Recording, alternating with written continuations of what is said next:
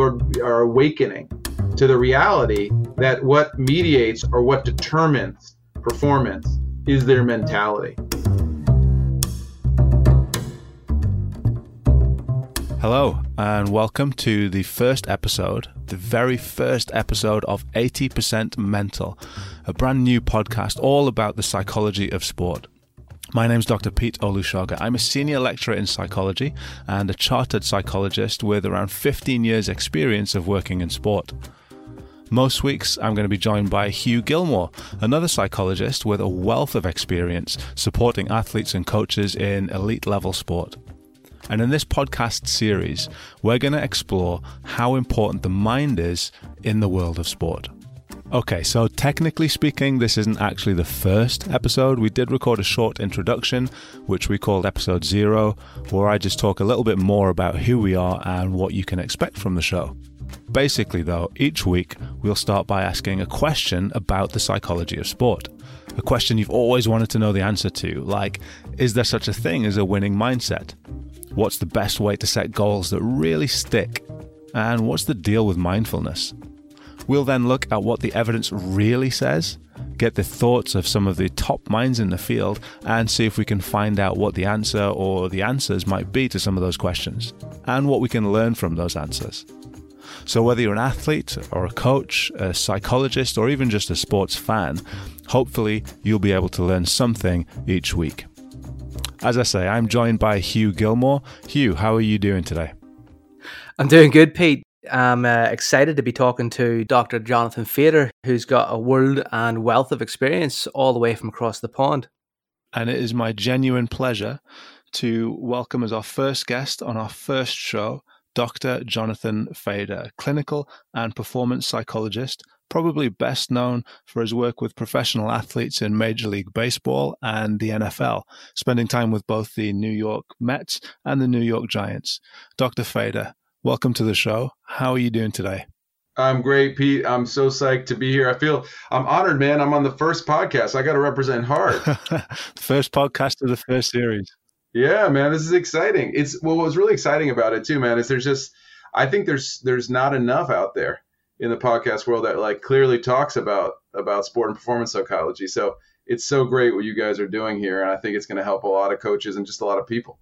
No, we're absolutely thrilled to have you as our guest. I should also point out at this point that while we're all adults and we'll try our best, there may be an occasional swear. And yes, Hugh, I'm looking directly at you. I'll keep my mouth pinned shut and not ask too many controversial questions today. You guys, I know your reputations, and I think, it's true what you said about me in my bio, but me being an adult, that's a reach. We'll do our best anyway. So anyway, here we are. Season 1, episode 1 of 80% Mental, and we're just going to jump right in with the first question, which is, what is sports psychology anyway? Now, I guess on the surface of it, it seems like a fairly straightforward question, but as is so often the case, straightforward questions don't always lead to straightforward answers. So, Hugh, let's start with you. Hugh, when somebody asks you what you do as a sports psychologist, what do you tell them? Well, I often avoid the question, and I avoid telling people I'm a sports psychologist because of this very question. So that probably tells you how difficult it is to answer. But I think it's something along the lines. I just avoid people in general. Forget about the question. You know what I mean? Like, it's easier if you just avoid people entirely, Hugh. That just cuts it off the question too. But yeah, let's just avoid people entirely. You'll never have to deal with the question. Yeah, I think it was Nietzsche said, hell is other people. But I think for me, sports psychology is the helping people think better to enhance their performance, and then also to help people think better in groups to enhance group performance. And the two are very different things. What are your views, Fader, on that? I think that, what's interesting about sports psychology and psychology in general is it means so many things, which is a benefit and a curse. The benefit is that you can take the principles and practices in sports psychology to so many different areas and be so helpful. The deficit or the challenge is that it's really hard to define what it is. And so to be more specific, there are sports psychologists like myself and you guys, who's a lot of our work is working directly with teams and with people on teams to optimize their performance. That is, to understand that the mental part of performing is one of the strongest mediators or determiners of how people perform or demonstrate their physical talent. So that's one of our jobs. But I think, sports psychology also is about creating good science, asking good questions about how people perform or how people's behavior is optimized, and to try to figure that out too. I mean, one of the reasons I became a psychologist in the first place, honestly, is kind of selfish. But I read this study as an undergrad, when I was like 19, and it was talking about, I'd always been interested in psychology, but it was talking about how psychologists in general, forget about sports psychologists, but psychologists have a very high rate of satisfaction of their lives. And the theory behind that is because we do so many things. So I think it's a challenge. I mean, we're going to definitely fill up this discussion with what it is. But for me, it means so many different things to be a psychologist. But I think your point is true. At the heart of it is saying, how do people improve? And specifically, how do they improve with regard to performance, on the court or on the field, in athletic endeavors? Perhaps now's a good time to look at some specific definitions, because you mentioned, defining psychology. Every student will have come across Weinberg and Gould's text, and they've defined sports psychology as the scientific study of people and their behaviors in sports contexts and the practical application of that knowledge. And they go on to say that sports psychologists identify principles and guidelines that professionals can use to help people participate in sport and benefit from sport. And they do this by examining feelings, thoughts, behaviors within sport, which is a pretty dynamic environment. Fede, you spent 11 years working in pro sports. Does that capture what you did, or is there a lot more to it than that? I mean, I think there's a lot more to it to that. And that, well, first of all, what I like about that definition is the word benefit, because I think so much in sports psychology, unfortunately, gets focused on performance, on mastery, right? And that there's not a lot of emphasis. There should be more emphasis on benefits, meaning, how can sport impact and improve an individual athlete's life, but also how can sport in general impact and improve society? In my belief, sport is a form of improving society. It's a way to help people of all different backgrounds come together. It's a way of people getting out impulses such as aggression that are better suited for a game with rules than a game without rules. And so the idea about benefit is something that I think should be more front and center. But I think, Pete, to your question, I think that there's more to it in the sense that, often I joke with people that I'm actually not a sports psychologist, I'm an anthropologist. And I think the part that isn't included in that definition is that there's a huge cultural and spiritual piece to this. And by this, I don't mean ethnicity. I mean, like when you join a team as a sports psychologist, you're actually kind of joining a new culture. And I think that that's a part of this that's kind of missed in that. It's not just about sport and teaching techniques. It's about understanding humans and connecting to humans on a deep level. So I think on the surface, sports psychology is, it's definitely about a set of guidelines, of techniques, of teaching people things like imagery, self-talk, mindfulness. But on a fundamental level, it's learning how to connect to a group of people. Like, Hugh works with weightlifters. If I'm a seasoned sports psychologist, you throw me into the room with those guys, I'm going to suck, right? Because, I wouldn't suck that bad. But I would be much worse at it than Hugh, because I don't know the vibe. I don't know the language. I don't understand what the sport is at its essence, right? I think I'd be okay at it because I really prize listening and connection in my work as a sports psychologist. But what I'm trying to say here is that I think that definition leaves off the huge level of how much in this work it's kind of, a big part about being great at developing relationships. That's interesting you mentioned about anthropology, because I've heard it said that instead of being Homo sapiens, we should actually be called Homo narrans, as in Homo narratives, because of the stories we tell ourselves and how we learn through stories. And I suppose I'm interested, like you've had 11 years experience at the top end of professional sport. What stories have you got from the start of your career to the end of your career and how sports psychology changed? Well, first of all, I just love that. I mean, literally, I love that. Say it again. Homo what? Homo narrans. I mean, I love that so much because I think at the foundational level, even before sport, we're trying to figure out who we are as humans. We don't know. We're relatively new and we don't understand how we work, right? And so I really love that idea. I think, Homo sapiens sapien, the being that knows that it knows. That's pretty inaccurate. Like, I think it's the being that tells itself stories is a really great way. I mean, I love that. I'm stealing that, Hugh. Sorry, man, but I'm going to start my own podcast tomorrow and call it that. But the story, there's a couple stories that come to mind about this, but I think fundamentally what you're getting at is what we miss a lot, is that we don't understand our true nature. So actually, I'll tell you a story about this before I get to, the stories about how my experience as a sports psychologist is. I've had the excellent opportunity to take sports psychology into the world of firefighting. And so, Pete and you and I have been talking a lot about transferable skills, this idea that sports psychology can be applicable to everyday life and to other dimensions outside of sport. Because fundamentally what we're doing is we're helping humans understand how they can get better at whatever it is they do. In this case, sports, but we use it with other things. But I have a friend who's a combat veteran and a rescue firefighter, an elite firefighter in New York City. New York City is one of the largest firefighting forces. It's about 11,000 people. And he and I have gone around the United States and now around the world training firefighters about how to use sport psychology or performance psychology techniques. One of the things that he does is he basically, to open some of these lectures, is he'll show an example of a fire truck, and he'll say, what's the most important tool on this truck, right? And everybody's guessing, the hose, the ladder, the Halligan tool, which is a tool you use to open doors, these firefighters, veteran firefighters. And at the end, someone smarts up and says, no, the most important tool is the human, is the firefighter. And so what we go on to talk about is that, to your point, there's no manual for the human.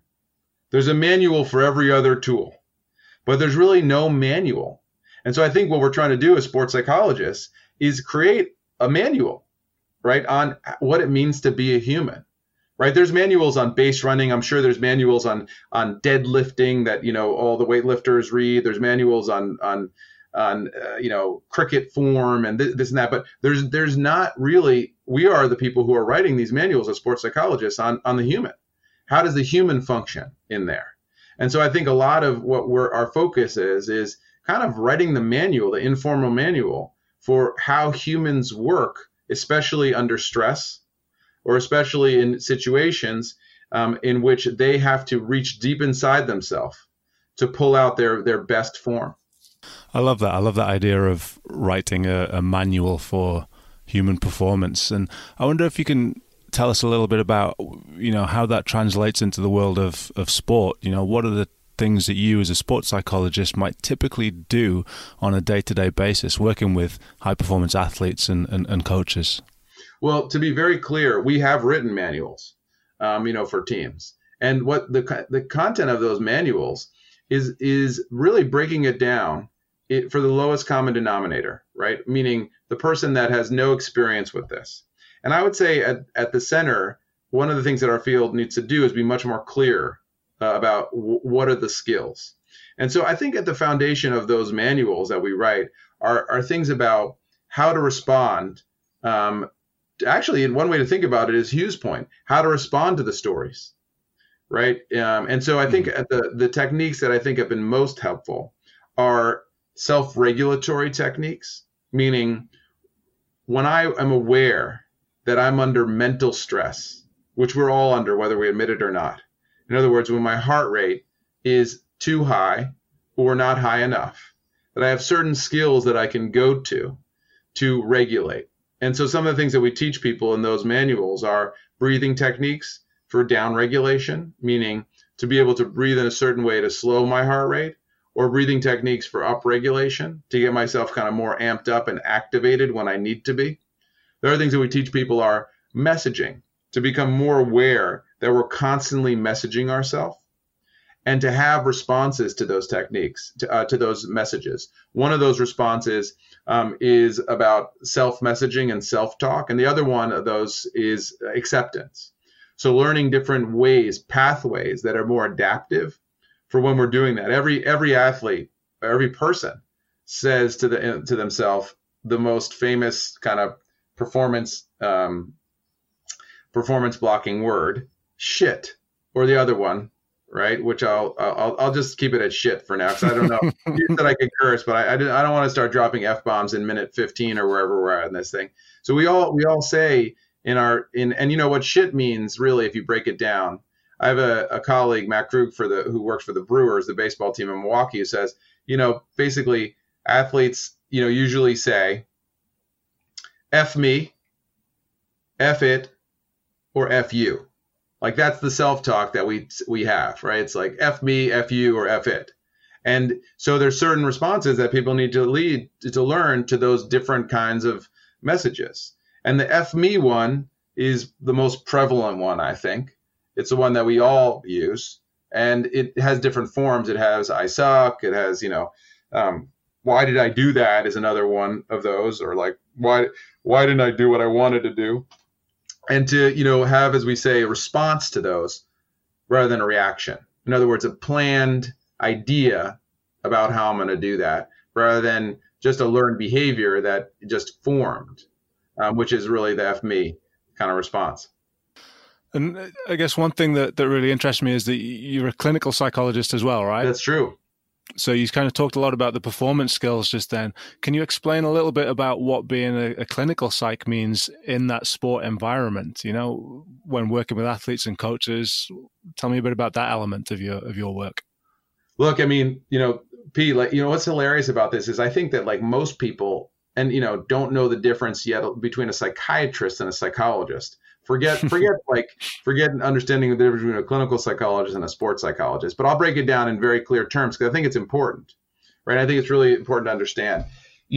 Many people work in the realm of sport and performance psychology, and that there are those that are trained in pure sport and performance psychology, and that there are those also who have training in a clinical background as well. And if you have a training in a clinical background, meaning it's that you have extensive training in being able to deal with when people's problems go way beyond performance, and that they actually have some mental health challenge that could be severe anxiety or depression. And that, my belief is that basically it's all intertwined. I kind of have what I talk about as the continuum between I feel shitty, really terrible, I feel okay, or I feel great. And I think most of the work in sports performance psychology is I feel okay and I'm working on getting better, but there's some people that feel really terrible. And so that element of feeling really terrible is usually that they have, if it's terrible and it's long-standing, it usually means they have something clinical going on and need more extensive help. I'm curious, you're training from a sports psychology point of view and a clinical point of view. That's completely different to how people are trained in the UK, where it's just purely sports psychology, or within Ireland, where it's purely sports psychology. And I'm aware across the world, to our worldwide listeners, that their training routes in sports psychology may differ. Do you feel as if maybe this is a loaded question, there's a need for sports psychologists to be separate or combined with clinical sports psychology? Does it have pros and cons? How do we separate sports psychology from clinical psychology in practice, I suppose? It's a really complicated question. I mean, I like talking about this, but because I think it's not talked about enough. But the way I think about it is like this. I think some of the most talented people that I've met in terms of helping people, even with problems that are border on what we'd call clinical, have been people that are sports psychologists. And I think that many sports psychologists receive training in counseling. I think that basically it involves, though, being able to understand what your training is and be able to just function within your training. So, it differs country by country. And I think it just depends on, do you have training for what you're trying to help the person with, right? So if you have training to help people with depression, you should do it. And if you have training to help people with, deep anxiety, you should do it. And I think what really is most important is that all people who work with athletes get some form of training on basic listening skills, right? To be able to listen at a deep level to people so that they can be able to determine what's happening. And I actually think coaches should get training on this, right? Because the reality is that most athletes aren't going to talk to anyone about deep problems except for people that they trust. Doesn't matter if you're a clinical psychologist or a sports psychologist. And so I think most coaches should get training in, a technique that we've talked about. Motivational interviewing, for example, is one. But that most people should get trained, especially coaches. Coaches are psychologists, whether they like it or not, right? They get dragged into it. I think a lot of coaches avoid it because they don't know how to do it. But I think most coaches I met are really good at it once they dive in and once they learn basic skills for listening about, particular problems that people have.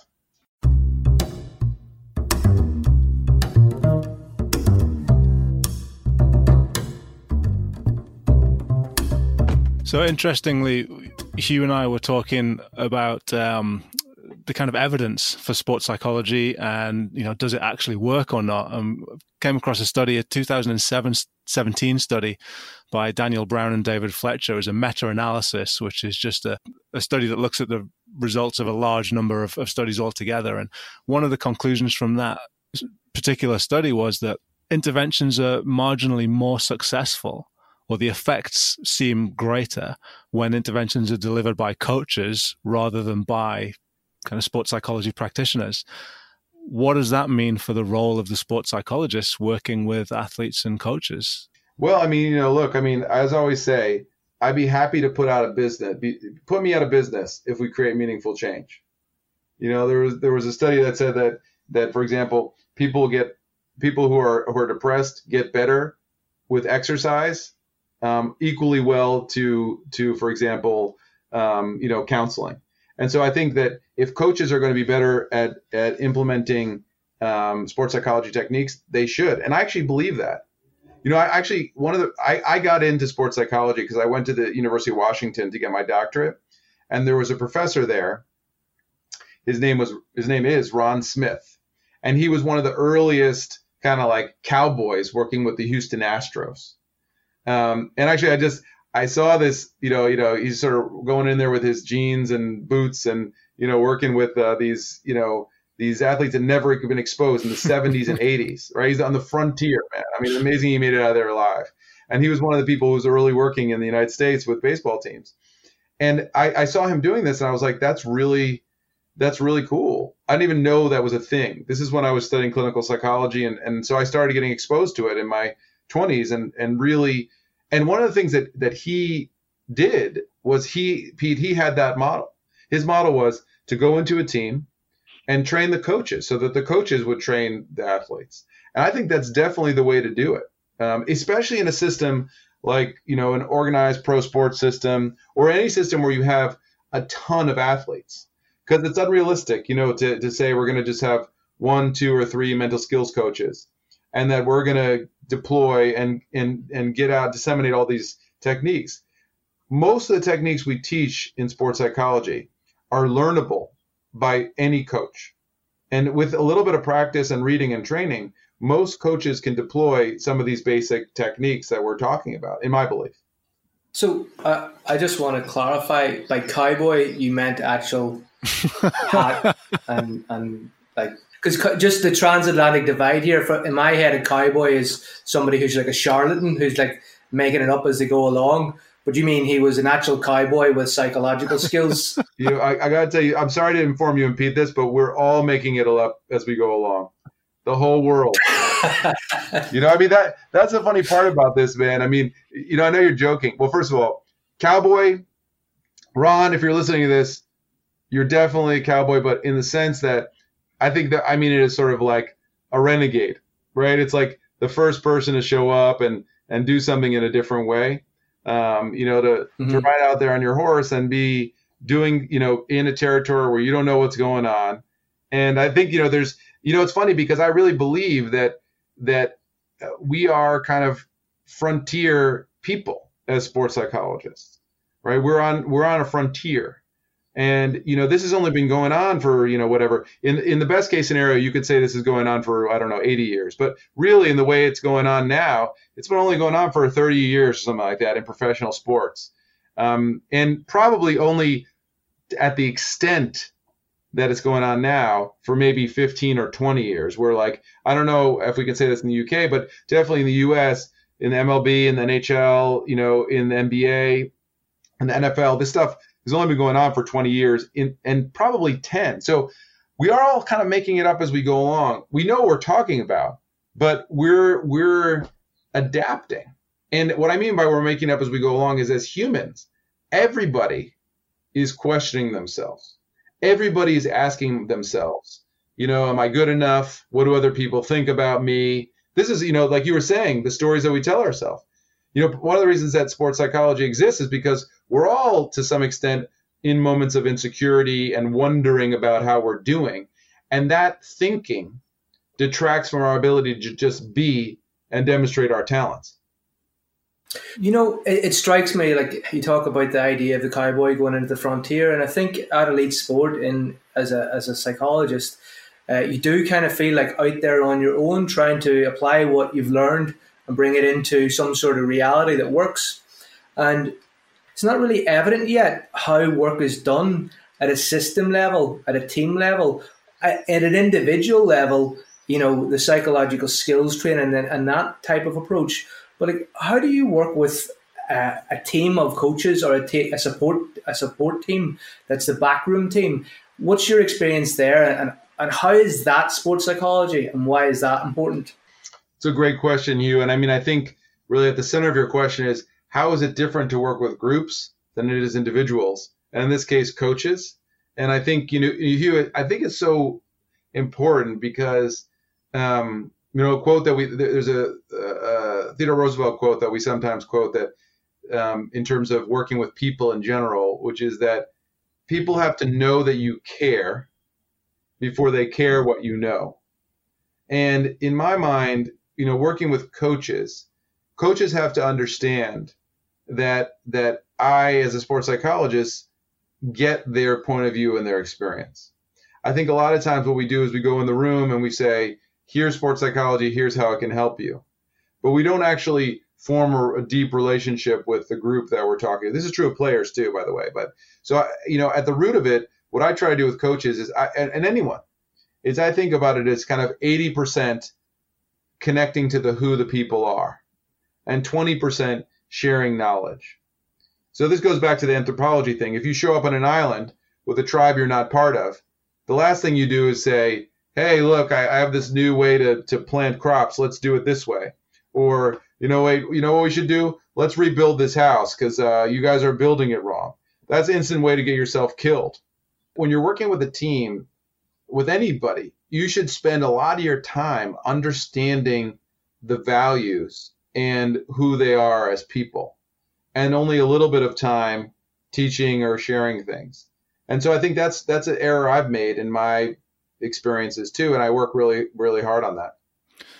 So I think that's really interesting because, we hear, there's a lot more attention being given to the mental side of sports performance, but there's still a little bit of hesitation, a little bit of maybe mystery surrounding it. So if you're a young sports psychologist and you're trying to get yourself out there and you come across an athlete or a coach who's just a little bit unsure, they know how to motivate their athletes, they know how to do this and so on and so forth. If you don't have that time to spend, building those relationships and building that trust, how do you sell it? What's your elevator pitch? How do you sell it in 30 seconds? Well, this is what sports psychology is, and this is how it can be a benefit to you as a coach or as an athlete. It's a great question. So the first is a really great question. So I think this is a way to build on the question that Hugh was asking before, Pete, is that the first thing I would do, and I will tell anybody who's listening here, is you should ask the person. This is what I say to people. My belief is that you're the expert on you and your players, right? You know more about your players in the sport than I do. But I'm just curious, what experiences have you had with sport and performance psychology? Before you sell it, I really recommend asking that question. And then restating to the person summarizing what you've heard them say. Because if I pitch something to anyone, I want to understand what I'm pitching to, right? I want to understand where their head's at before I choose what element that I'm going to pitch. So I'll give you a few different pitches that I might pitch. One of the things I say is, look, sports psychology is about helping people to focus on the right thing at the right time every time. We all know that athletes show up with different versions of themselves every day. And mental skills training or mental conditioning is helping to give them tools to be able to show up with the version of themselves that they're trying to show up. In my view, our bodies are like a corporation. The marketing department's our legs. Our arms may be the CFO and the financial department, but our brain is the CEO, right? Our brain is what allows us to control the rest of these different departments. And so our ability to work that and exercise that determines who's going to show up at each game. So there are people who would wonder whether or not sports psychology actually works. So if you're following a physical training program, for example, it's a lot easier to see results. You go to the gym, you follow a nutrition program, you get stronger, you run faster, you jump higher. I guess the question that a lot of people would have is, how do I know that mental training can get results as well? How do I know that I'm going to improve? See, for me, my idea is I don't like to pitch to someone like that. What I'll say to them is, right, what you're really struggling with is that this is an unclear area. It's an area where there's a lot of confusion, and it's unclear how to get better. What have you tried so far to help people when they are struggling? And really what you get to at the bottom line of this is that there really isn't a clear path. So what I want a coach to say to me before I talk about studies or different techniques is, well, actually, the reality is that this is kind of the only thing out there, right? So there's lots of data to say sport and performance psychology works, right? There's lots of data on the techniques we've talked about, on mindfulness. But I found that for coaches, it's more to realize that if they realize for themselves, this is the only option, which it really is. If you're not going to do this, then what are you going to do, right? If you're not doing this to A, help athletes who are struggling, but B, help athletes perform better, then what else are we going to do, right? What is the other option? I think really coaches end up with that understanding of like, well, this is kind of the only thing that we have access to. I think the other thing to do is to help coaches, and now it's kind of easier, but now help coaches to realize, to talk about athletes that are using it, right? So when you have it was much harder when I started out, maybe 15 or more years ago, because I had to really rely on building relationships with people. That was the only way. It didn't matter. Like pitches didn't work in my experience.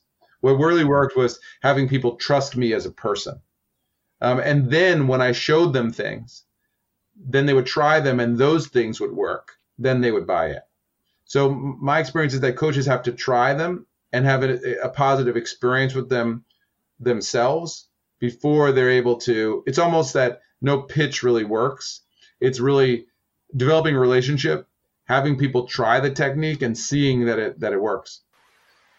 That's a really good point. I mean, I think that the idea that, you pitch your services and that we're trying to pitch a service of sports psychology, which is ultimately some form of an intimate experience where you discuss people's feelings, actions, and thoughts and help them pick them apart.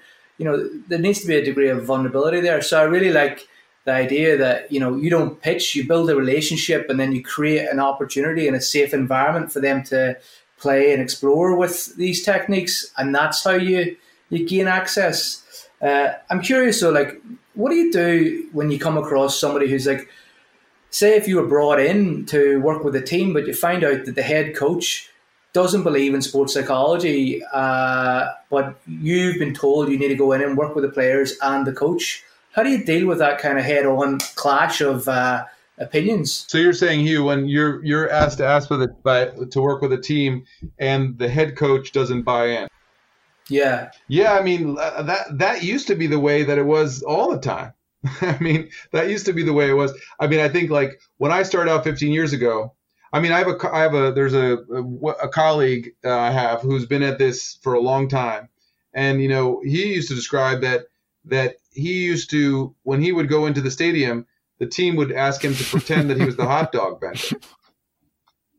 Right? Because there's so much stigma around this, right? That you had to like disguise yourself. Right. And I've definitely worked with many. I mean, I've worked with professional and even college teams where, this aspect has been hidden. Right. I mean, I've worked with other teams where it was really front and center, and I've been in the media guides and all that stuff, with the Giants and the Mets. But, there's other situations where it's been very sidelined because people have the wrong idea about it. Look, we're 201 though. When I've actually worked with a coach that was resistant to this, it's usually because they've had some bad experience on some level. And so my goal is to connect enough that I can elicit that bad experience. And by eliciting that, in other words, I need to build enough relationship, enough a bridge with that coach that they can tell me, look, this is the reason I don't believe in it. Almost always, once that conversation is had, there's room for progress. There's room for progress because really, this is a people profession. And once there's trust in the person, then you can go a long way. Right. And so I think it's really about also, the other way I think about this is knowing when to swim. Right. If you guys have ever been in the ocean, right, you go up to the ocean and you see the waves coming at you. Now, if you just jump in at any random time and start swimming against the waves, you're going to get destroyed, right? And I have been destroyed. There's one time in particular in El Salvador when I went surfing and I, didn't know the break, and I went out there in this, weird place, and I literally got served. These conversations with these coaches, it's really about finding the opportune time, right? Finding the timing to have these conversations. I think we assume, oh, that person hates me or that person doesn't like this thing. No, it's just a person. You catch them at the right time and you listen. And then you find opportunities to elicit their story about why sports psychology doesn't work. I believe a lot of it in listening and not telling. And if you listen to understand and find out from that person like what their block is, it's usually a very personal experience, either from another coach or something else that happened, or it's a fact that in some way the mental game was a barrier for them in their athletic career. And so once you elicit that trust usually has that person say, okay, so tell me, what is it that you do? And then that's a better place to quote unquote pitch, as Pete was talking. That's a better place to explain how you see it rather than trying to explain through the wall of waves that are crashing on your face. I really like that. I like that metaphor of waiting for the breaks. We often get taught as kind of neophyte sports psychologists to just spend time in the environment, just hang out, be the person who collects in the cones and helps set up drills. Just kind of be there and bide your time and really wait for the opportune moments to see where you can perhaps offer something. I'm very aware of time. I think we had one more question for you. The last question that me and Pete have is, and maybe you've partly answered this, but like, what is sports psychology has obviously changed for you as, when you were back reading that paper when you were 19, that said sports psychologists are very happy people and most satisfied and have the most meaning. I'm curious, how has the answer to what is sports psychology changed since that you read that paper to now?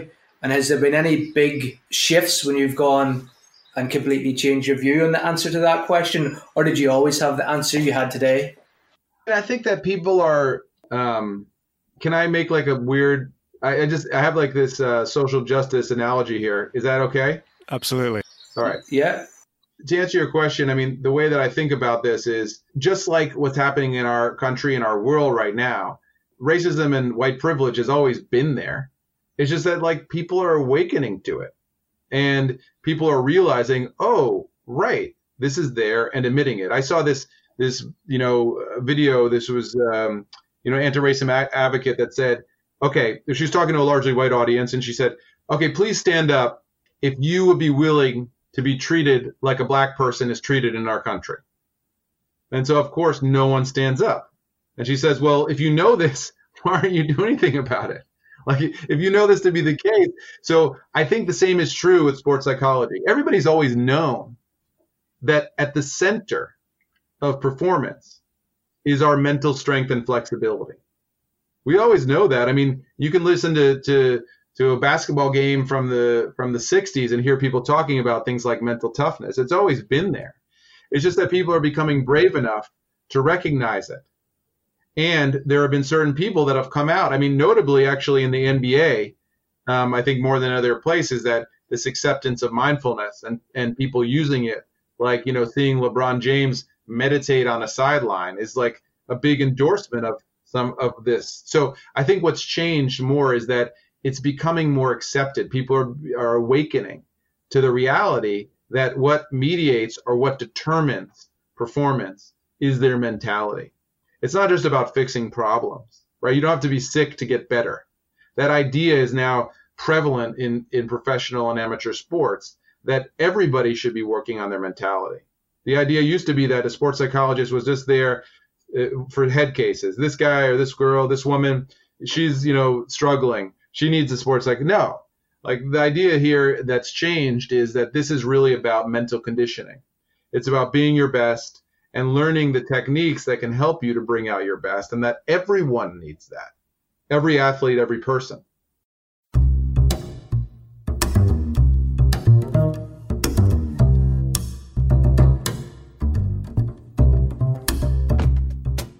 All that's left for me is to give a huge thanks to Dr. Jonathan Fader for joining us today. Thank you for sharing your thoughts.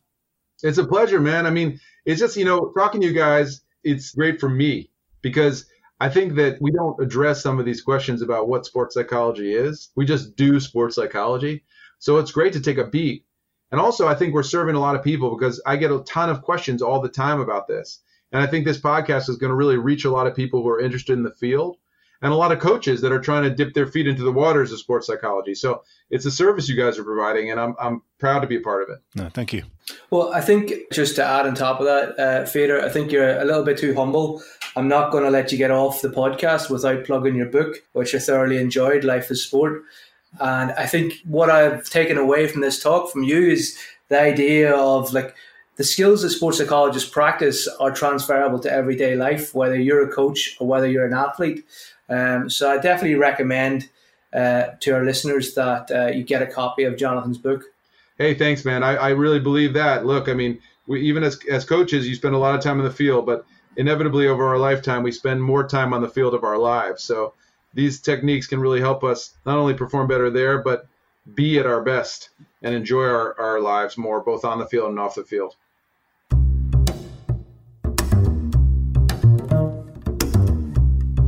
So thanks once again to Dr. Jonathan Fader as we come to the end of our very first episode of 80% Mental. We started off the episode by asking the question, what is sports psychology anyway? And through some fantastic discussion between Dr. Fader, Hugh and myself, I think we've answered that question. We talked about some of the key psychological skills that athletes and coaches might benefit from having. And we talked about some of the skills that sports psychologists need to develop as well. The idea that effective listening is key and that building relationships and trust is perhaps more important than kind of going in all guns blazing with what we've got to offer and what we can do. I really like the idea of writing a manual for human performance under pressure, and part of the sports psychologist's job, I guess, is to help athletes and coaches navigate their way through that manual. I hope you enjoyed the show today, and if you liked what you heard, please do check out our website, www.80percentmental.com. 80% Mental is all words, and please do subscribe wherever it is that you listen to your podcasts. Check out our other episodes, and I hope to see you next time. Well, I won't see you next time because it's a podcast, but you know what I mean.